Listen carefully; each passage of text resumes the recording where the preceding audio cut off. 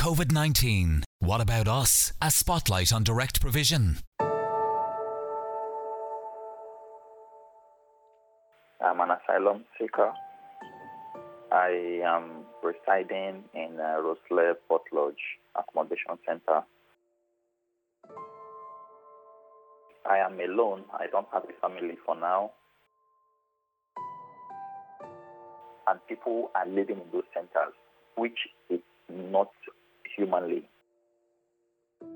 That was the voice of an asylum seeker living in direct provision in County Wexford. Many face the system alone, while others enter these centres with their families and young children. The Ombudsman for Children recently called for an immediate end to the use of commercial emergency hotels for asylum seekers. It follows publication of results of an investigation into the safety and welfare of children in direct provision by the Ombudsman Children's Office in 2020. Overcrowding, food with poor nutritional content and staff who have not been vetted to work with children are among a range of worrying findings from one centre examined in the report. Saoirse Brady is Head of Legal, Policy and Public Affairs of Children's Rights Alliance. In a lot of the centres, the food is provided for people. And that means that some children are growing up never seeing their parents cook a meal for them. You know, there's a huge cultural and social aspect of food and meals.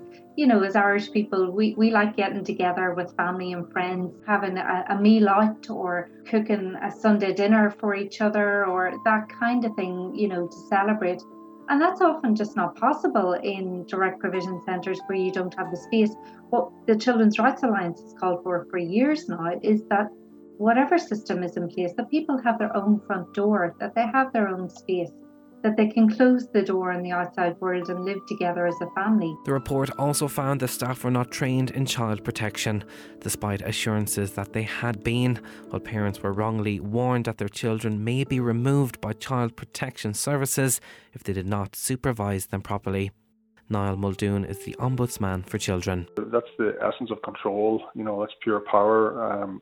Again, we've encouraged the service to make sure that everybody involved, anyone that's contracted into the services now, have to be properly trained in child protection. They have to be properly trained in caring for people in these circumstances, and they cannot be making those sort of threats.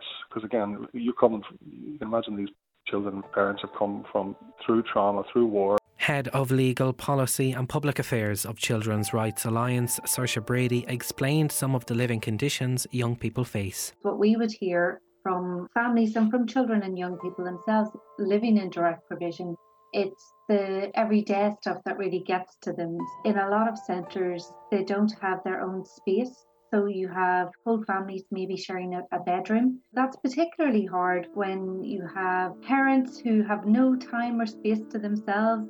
Children, particularly teenagers, when they start wanting more of their own private space. Family members have to get dressed in front of each other. Sometimes siblings have to share beds.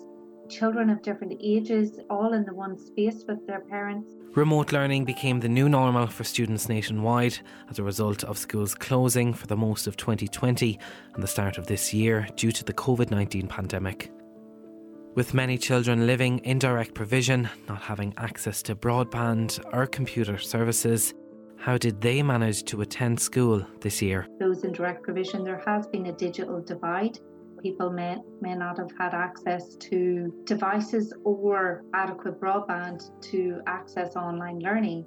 And, you know, particularly for people in vulnerable groups who may have, you know, tried to engage with online learning, they mightn't necessarily have wanted, like say on Zoom, you know, they mightn't have wanted to turn on their camera to show their living space. When you're sharing a room with members of your family and, you know, that's your only living space, then there really was a concern for some of those young people that they didn't want to share that space with their classmates in case they were ridiculed. This asylum seeker says seeing children living in conditions like these is depressing. Families were living together because the children would be playing, and it's so hard to tell children you can't play anymore. So it was depressing for them. It was depressing for us adults. COVID-19. What about us? A spotlight on direct provision.